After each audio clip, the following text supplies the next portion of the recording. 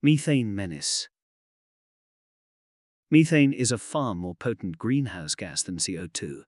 Curbing its emissions from cattle is an urgent priority. Genetic variation accounts for a 25% variation in methane output. Selective breeding could replace the most polluting animals, though each generation takes 5 to 8 years. Feed supplements offer a faster and potentially significant solution.